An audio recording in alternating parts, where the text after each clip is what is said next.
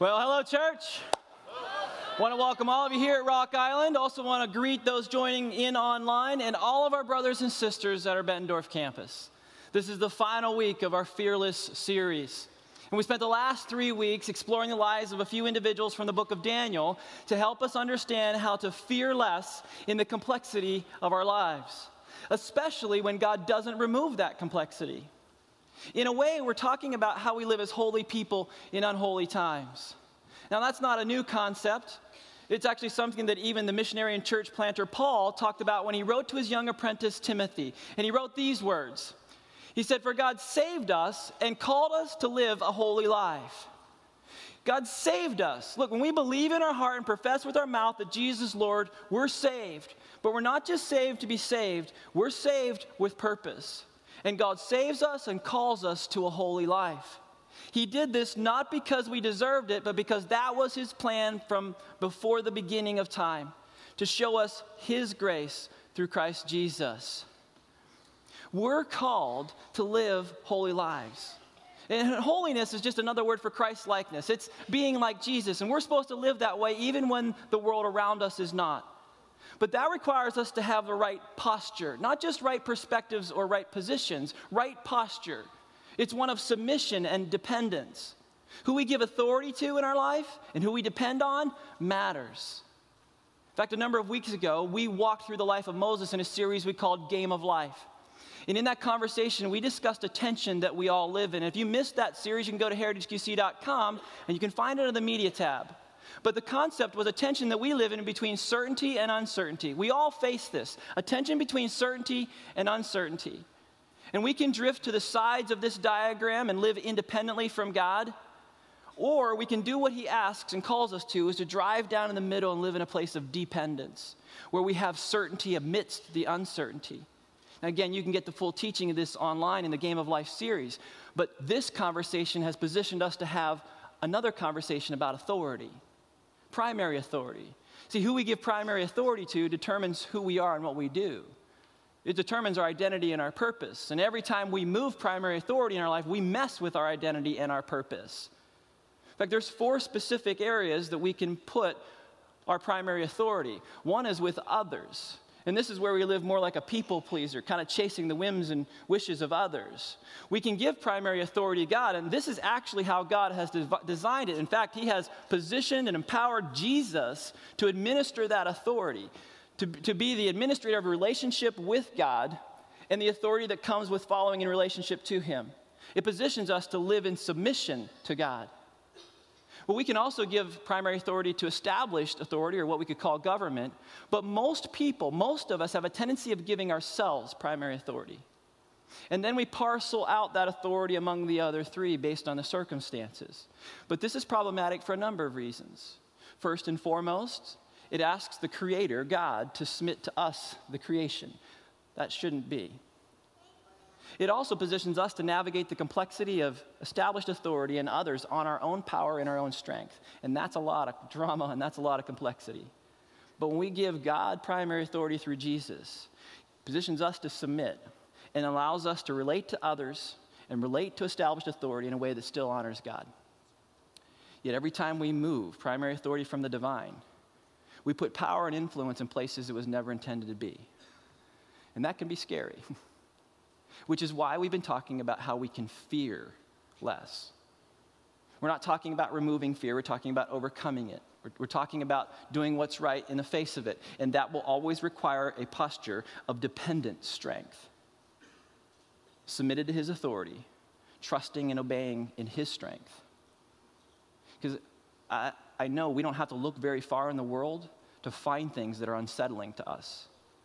To find things that lead us to worry or lead us to fear. Our nation is facing a very unique season with very unique challenges. There is disunity around the election, disunity around politics, disunity in legal shifts, disunity around racial tensions. It doesn't matter what your particular beliefs or convictions are. We can all acknowledge that our nation is facing a great complexity, and that complexity can cause us to step towards fear. But we can fear less. We just need to know how. So here's what I want to do as we start our time. I want to jump in the deep end. That's not a pun to baptism. I want to jump in the deep end, and I want to talk about how this concept plays out in real-time scenarios like the impending presidential election. And then I want to move to a very practical application for how we live out this concept as we end our time. So if you've got a note guide, I'd love for you to grab it. Grab your note guide. It's a helpful tool as we study God's word. And let's hit the first fill-in today, which is that God doesn't take sides like we do. God doesn't take sides like we do. He doesn't take what? He doesn't take sides like we do, people. Look, we live here, but if we follow Jesus, our identity is in heaven. We live as citizens of the kingdom. This world is not our home. And we live in this really weird tension of being citizens of heaven while residing here on earth. But when we give God primary authority, we are citizens of the kingdom of God, and therefore He chooses and He establishes our identity and our purpose, and He doesn't pick sides like we do. He doesn't take sides like we do. Listen, He is not a Democrat. He is not a Republican. He is not an independent, and He is not even undecided. He is most decidedly in charge, the one who is in charge, and He doesn't take sides like we do. Take a look at what the disciple Peter, who's one of the 12 disciples of Jesus, what Peter said. Peter said, I see very clearly that God shows no favoritism. No favoritism. Say that with me. Say no. Favoritism. Excellent. God shows no favoritism in every nation. Every nation. Bettendorf, hop in on this too. Say every. Say nation. In every nation, He accepts those who fear Him and do what is right. Those who give Him primary authority and depend on Him. Those who let Him define their identity and their purpose. This is the message of the good news for the people of Israel, that there is peace with God through Jesus Christ, who is Lord of all. Look, if we want to have peace in the complexity of our day, it's only going to come through Jesus, because He's Lord of all. In all the complexity, the only place we find peace is in Jesus. It's through a relationship with God through Jesus Christ. And again, God doesn't take sides like we do. He doesn't take sides. He doesn't pick and choose. He doesn't show favoritism. He loves equally and forgives everyone who receives Jesus as Lord, who fears Him and does what's right. And that's holy, reverent fear that we're talking about. Now here's where this gets a little bit sticky. When we are overly partisan, we can obscure our identity in Jesus Christ. When we pick sides, we can diminish our identity in Jesus. When we place our identity and our purpose with party alignment, we cloud the identity in Jesus in us, because God doesn't take sides like we do. Now, I want to be clear before you misunderstand what I'm saying, or before some of you decide to tune me out and stop listening.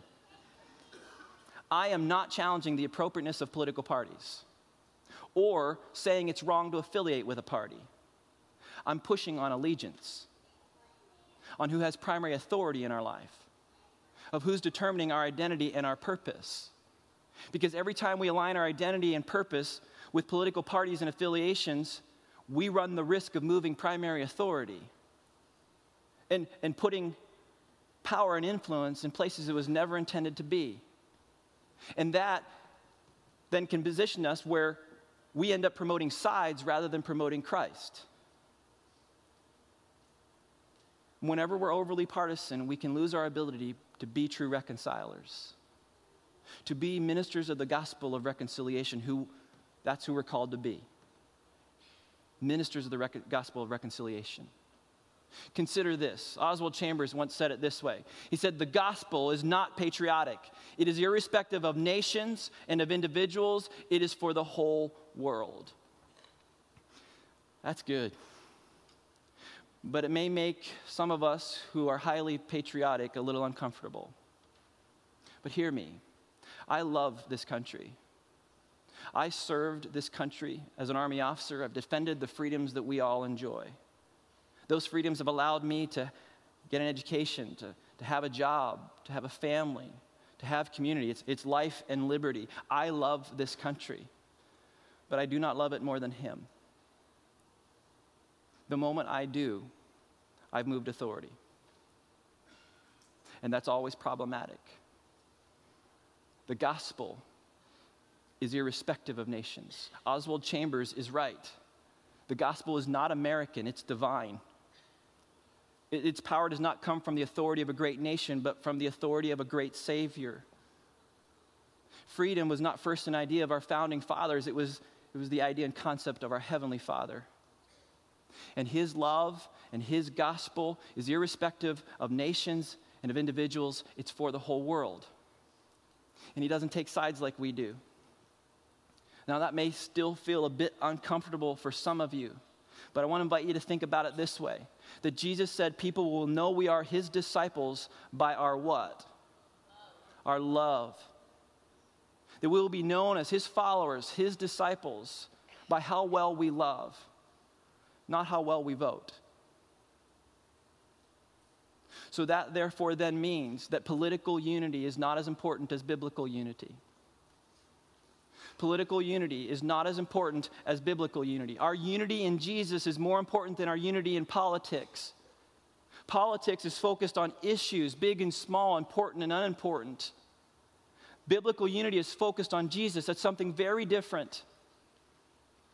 We're called to be a people who pursue biblical unity. And we all know that politics has agenda. It's laden with agenda. It manipulates power. It seeks to influence in its assertions. It's kind of like the set traps who set a trap for Daniel, and we're all surprised that they set a trap, but it's kind of a giveaway in their name. Set traps, set a trap. See what I did there? That was political. It was politics, not righteousness. Even the astrologers, the officials who ratted out Shadrach, Meshach, and Abednego for not bowing down to the idol, that was politics, not righteousness. That was political, not even national. Here's one of the challenges we have. It's the way we look at and really talk about our country, our government, and our politics. See, we tend to talk about our country, our government, and our politics in a way where they're all grouped together. We call them the same, we call them equal. But they're not. They're different. Our country is our tribe. It's the largest community group we identify with out of our nation. It's the people.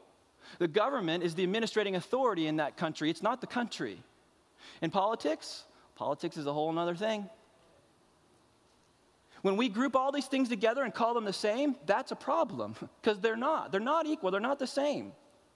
When we group them together, that's a problem. When we give them the wrong priority, that's a problem. And when we get them out of order, it's a problem. See, we can be one nation under God as long as we keep politics in its place. And we don't elevate politics to a place it shouldn't be. Look, we can disagree on politics. It's probably inevitable at some point. But we can agree in the preeminence and authority of God and Jesus Christ. And we can be one nation under God according to our Constitution. As long as we keep politics where it should be. Politics is administered by government. It is filled with great disunity. We will probably never all agree in political subjects. But helping people spend eternity with God is the most important issue. So we need to make sure when we engage in divisive conversations that those topics matter for eternity. That they're biblical and not political. The moment that we allow them to be politically based, that they're just political and not biblical, we've moved authority. And that's problematic for everyone. Okay, I think I stirred it up enough to begin with. Told you we were going to go deep. But let's actually now look at what Daniel does in the complexity of his day. So if you got a Bible, I'd love for you to grab it and turn to Daniel chapter 9. We're in the Old Testament. If you find the book of Psalms and you start to work your way backwards, you'll end up in Daniel.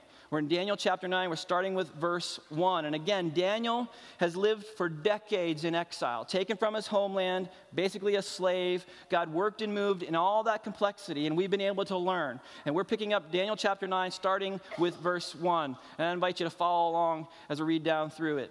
It was the first year of the reign of Darius the Mede, the son of Ahasuerus, who became king of the Babylonians.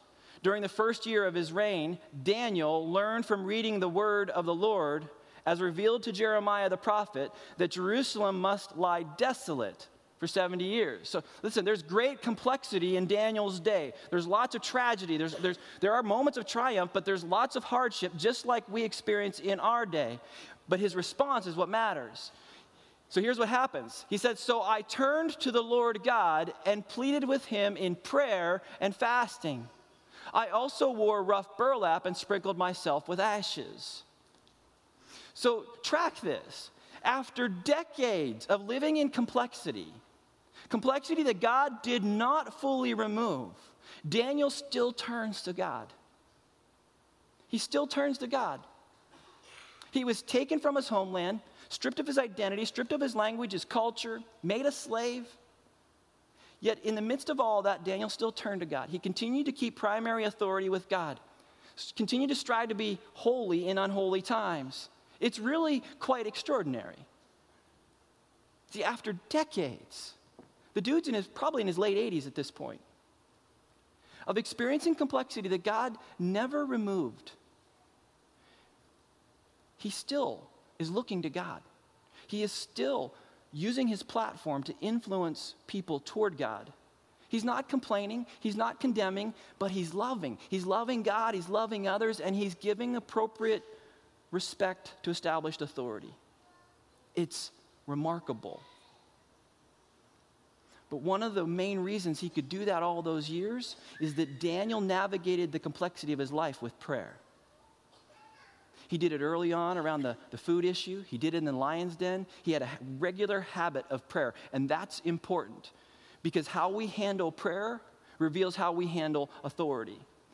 How we handle prayer reveals how we handle authority. How we pray, when we pray, and what we pray for reveals where we actually place authority, where we place dependence, and where we put our trust. And one really easy way to assess where you place primary authority in your life is to assess your private prayer life. To look at how you pray, when you pray, what you pray for. If you pray only in crisis, God does not have primary authority in your life. If you say you trust God, but you never engage in prayer, He does not have primary authority in your life. How we handle prayer reveals how we handle authority. So what I want to do is take a look at how Daniel prayed, because in chapter 9, he prays this extended prayer for the nation. It's a beautiful prayer that connects to things in our world as well. And so I'm going to do something a little bit different today. I'm going to read through this section of Scripture in excerpts. And I want to invite you to sit back and underline, circle, highlight the things that the Spirit just shows you in the Word of God. Use that observe, interpret, apply process that we've talked about. But also consider using that acronym, CHAT, we talked about last week when it comes to praying, that we confess, honor, ask, and thank. Look at how Daniel's walking through that reality in his prayer. But most importantly, as I read down through this, I want to encourage you to think in light of realities for us today. Because the parallels in this scripture are striking. So I'm going to start reading these excerpts starting with verse 4. We'll walk down through, and that'll position us to head into the last part of our time together today. O Lord, you are great and awesome God. You always fulfill your covenant and keep your promises of unfailing love to those who love you and obey your commands, those who give you primary authority. But we have sinned and done wrong. We have rebelled against you and scorned your commands and regulations. Look, right at the very beginning, do you see confession and honor in that? He's honoring and confessing. He continues on from there. Lord, you are in the right, but as you see, our faces are covered with shame. This is true of all of us, including the people of Judah and Jerusalem and all Israel, scattered near and far, wherever you have driven us because of our disloyalty to you. Oh Lord, we And our kings and princes and ancestors and presidents and representatives and senators and governors are covered with shame because we have sinned against you. Are you tracking the parallel? But the Lord our God is merciful and forgiving, and even though we have rebelled against him, we have not obeyed the Lord our God, for we have not followed the instructions he gave us through his servants, the prophets. And I'm going to jump to verse 15 if you're tracking in the note guide or in your scriptures. O Lord our God, you brought lasting honor to your name by rescuing your people from Egypt in a great display of power.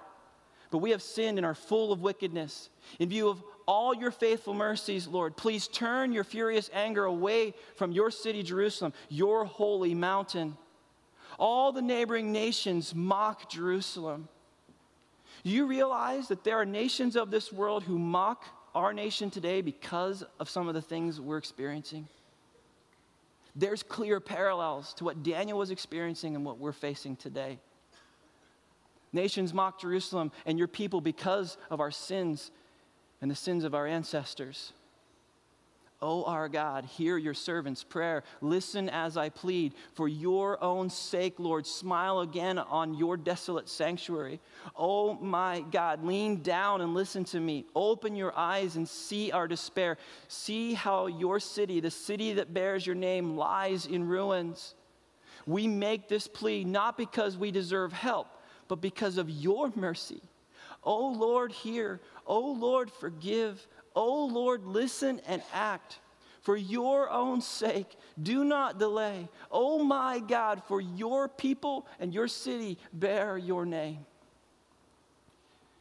This is a powerful prayer of repentance and humility, of acknowledging primary authority in the complexity of his day.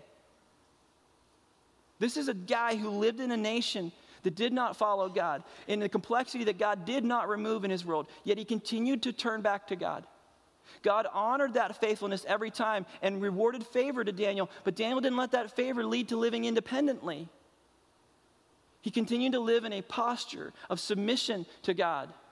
And this is a prayer you and I could pray if we just change a few pronouns and a couple of locations. This prayer fits into the dynamic of our world today and what we're facing. And I encourage you to consider doing that.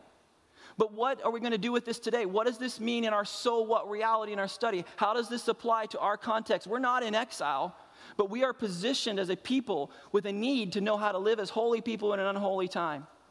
So I've got really good news for you. I just want to give you two things that break through that cloudiness, that kind of come as relief to us and position us to navigate that complexity, giving God authority and keeping dependence where it is, even though he may not remove the complexity in front of us. Just two things, and they change everything. Change everything. The first one actually connects to that, and it's that prayer changes things. Prayer changes things. Say that with me. Prayer changes things. Boom. It's true. It changes things. It's been said that prayer isn't the thing that equips us for the greater work. Prayer is the greater work. That's true. It's the battle. It changes things, but it also changes us. And it's a demonstration of dependent strength that we trust in him in all the complexity that we face when we engage in prayer. Look, I said, I love our country, but my heart breaks for what's not right in it, for what's broken, for what's not God-honoring. But I'm not going to abandon it. In some ways, I feel like how I feel when a family member is choosing poorly. When family members make mistakes and they choose wrong things, and I want to see something different, but they keep choosing poorly, and I still want to see them change. And I feel very similarly because even though they're choosing poorly, they're still my family. I'm not going to disown them. The same way I feel about our nation. I wish our nation was making different choices. Our government was making different choices. But I'm not going to abandon it. I'm going to engage in the reality that prayer changes things, that I can bring to bear the power of a holy God in all that complexity. And he can work and move in ways that I'm not able. But that requires dependent strength. That requires prayer. And if you're not praying for the leaders of our nation, listen, you are not rightly positioned with the right posture, the right heart, the right platform to criticize them. If you're not praying, you're not positioned rightly. One of the other things that Paul said to Timothy was to pray for those in authority. Do that. Prayer changes things. No matter how God orchestrates the complexity of our lives, our duty is to pray, and prayer changes things. And one of the coolest things that prayer changes is us. It's the starting point of giving God primary authority. Prayer actually changes our relationship and dynamic with God and our destiny for eternity. In a prayer conversation with God where we ask Jesus to be Lord and Savior, it changes our eternal destiny. Prayer changes things. And if you've never had a conversation with God where you ask Jesus to have authority in your life so that you can have a relationship with God as you give him primary authority, I want to encourage you to do that today. On the back of the note guide are 3 simple steps and an example prayer. This is the kind of prayer that changes you, makes you new, transforms you, allows you to live in the freedom that Jesus came for. We can be free to live through this prayer. And I encourage you to have that conversation today. We're seeing and hearing the testimonies around the baptism celebration of God doing this in the lives of people. They're now free to live. And that prayer, or prayers like it, where we position God with authority through Jesus Christ, changes who we are. And I encourage you to have that conversation before you leave today if you've never had it. Because if you haven't had it, God doesn't have primary authority in your life. You may want it, but he doesn't have it yet. Prayer changes things. So finally, we're going to move to the last fill-in, and I think this one alleviates a ton of pressure that we may be feeling as we approach Tuesday. And it's simply the reality that how we pray is more important than how we vote. How we pray is more important than how we vote, people. Can I get an amen? Amen. There we go. Listen, that's a relief. Our hope is not in a president or in a government. Our hope is in God, the God of all hope. So how we pray is more important than how we vote. Now, I'm not saying voting is not important. I'm saying prayer is more important. And if you're relying on news media or political parties or summary comparisons or recommendations of experts, and you're not engaging in a pursuit of a holy God in prayer for wisdom and leading, you are already a step behind in the complexity. Because how we pray is more important than how we vote. Now, can I tell you a secret? Something you may not know. You ready for this? There is no perfect candidate. I don't know, maybe you haven't heard much information about it or anything at all. There is no perfect candidate. There's also no perfect government. There's no perfect nation. There's no perfect system, and there's no perfect party. There's only one who is perfect, and that's Jesus Christ.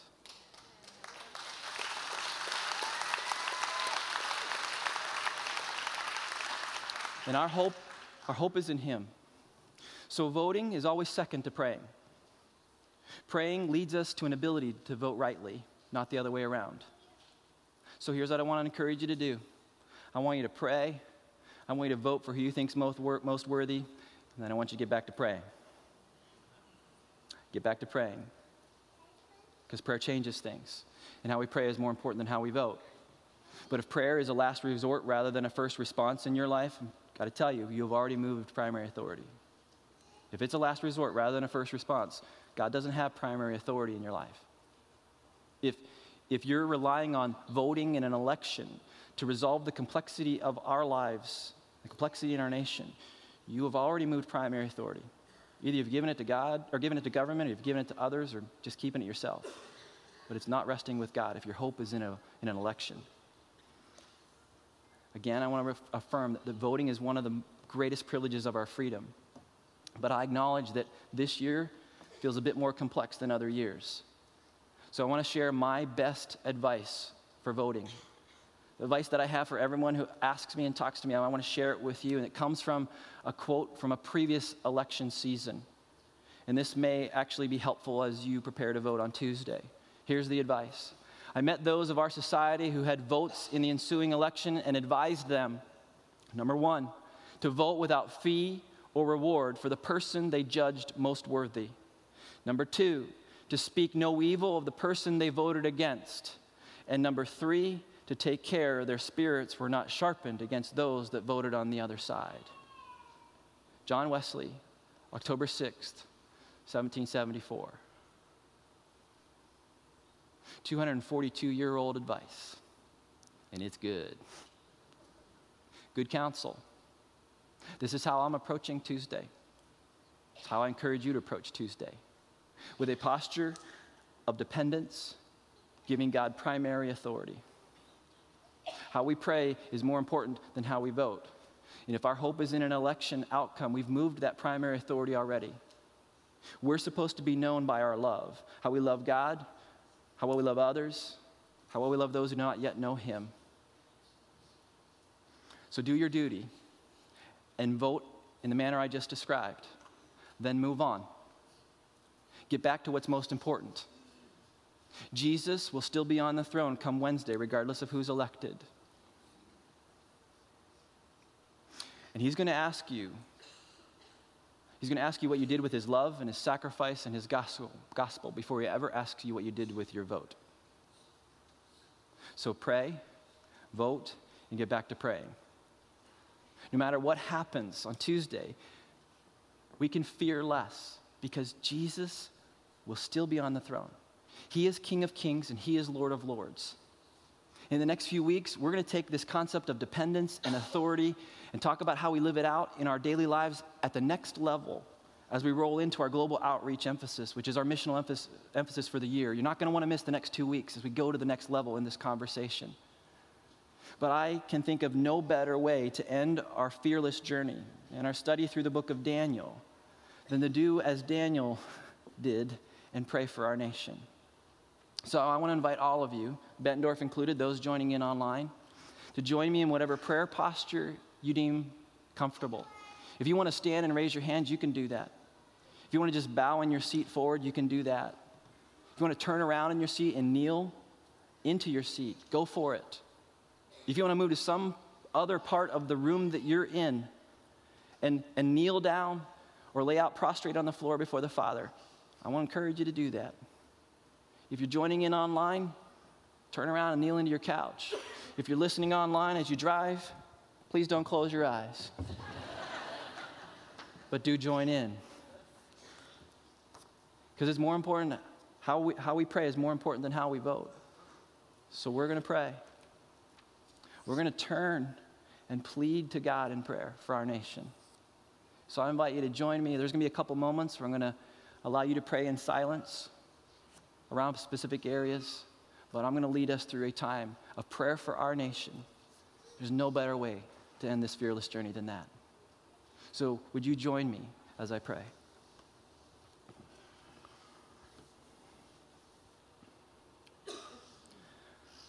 Oh Lord, you are a great and awesome God.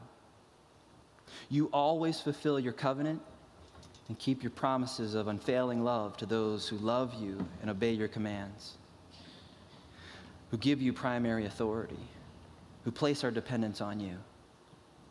But we have sinned and done wrong. We have rebelled against you and scorned your commands and regulations. But yet, Father, you say that if your people who are called by your name will humble themselves and pray and seek your face and turn from their wicked ways, that you will hear from heaven. You will forgive their sin and you will begin to heal their land. So, Father, in these moments, I pray that you would do exactly that as we submit ourselves to you. In fact, in the next few moments of silence, Lord, may we offer personal prayers of confession, areas of sin in our life, places we've moved primary authority, places we've rebelled and not honored you.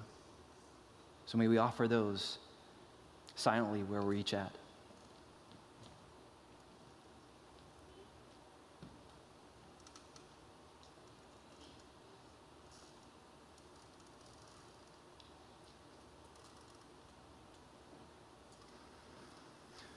Father, having acknowledged our own personal sin, I want to turn our hearts in this prayer time to corporate realities, corporate sin, and sins of our nation. Oh Lord, we and our kings and princes and ancestors, our leadership, our administrators, are covered with shame because we have sinned against you. But you, Lord, are our God, and you are merciful and forgiving. So Father, I pray you would move in our nation. I pray that you would show grace and mercy, that you would be forgiving, you would heal our land, Lord, that you would move by your Spirit, that there would be a turning back to you. Lord, I want to pray specifically. We want to pray specifically for our leadership, Lord, for those who are leaders and those who will be leaders. So even now in these moments of quiet, we pray for leaders who are and leaders who will be.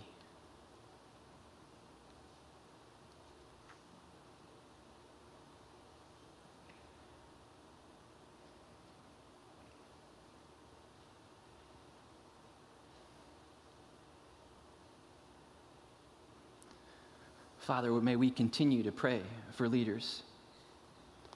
We submit to them out of reverence for you, not because they're perfect, not because they do everything right, but because you have called us to submit to established authority. We do it out of reverence for you, Lord. And I ask in the complexity of our world, O Lord and my God, that you would hear our prayer. You would listen as we plead. For your own sake, Lord, smile again on our nation. Oh my God, lean down and listen to us. Open your eyes and see our despair. We make this plea not because we deserve help, but because of your mercy. O Lord, hear. O Lord, forgive. O Lord, listen and act for your own sake. Do not delay, O my God, for we, your people, bear your name. But in all that complexity, God, our hope is not in government. Our hope is not in kings and princes. Our hope is in you. Our hope is in your Son, Jesus Christ. And we want to respond to fear with courage in your name. You're the one who saves. You're the one who redeems. You're the one who sets free, that positions us to be free to live. We see that and we celebrate that in the testimonies and the witnessing of baptism today. God, I love that you give life, that you make us new and you set us free so we are free to live. May you bind us together in unity as a nation. Bind us together in unity as a church. May people know us and know you by our love, Lord, by our love. May we be fearless in the complexity. May we fear less and less and less as we keep our hope in you, for you will not abandon us. You are faithful and you are good, and we trust in you and you alone. So, Father, as we wrap up this time, we give you again, acknowledge primary authority rests with you. We ask you to work and move in us in all the complexity of relationships with others and relationship with established authority as we submit to you, fully dependent upon you, because you alone are God and King. And your Son, Jesus, is a risen Lord. And in him we have hope. We have expectancy. We ask you to move. We pray this in the strong and mighty name of Jesus, our Lord. And everybody said, amen.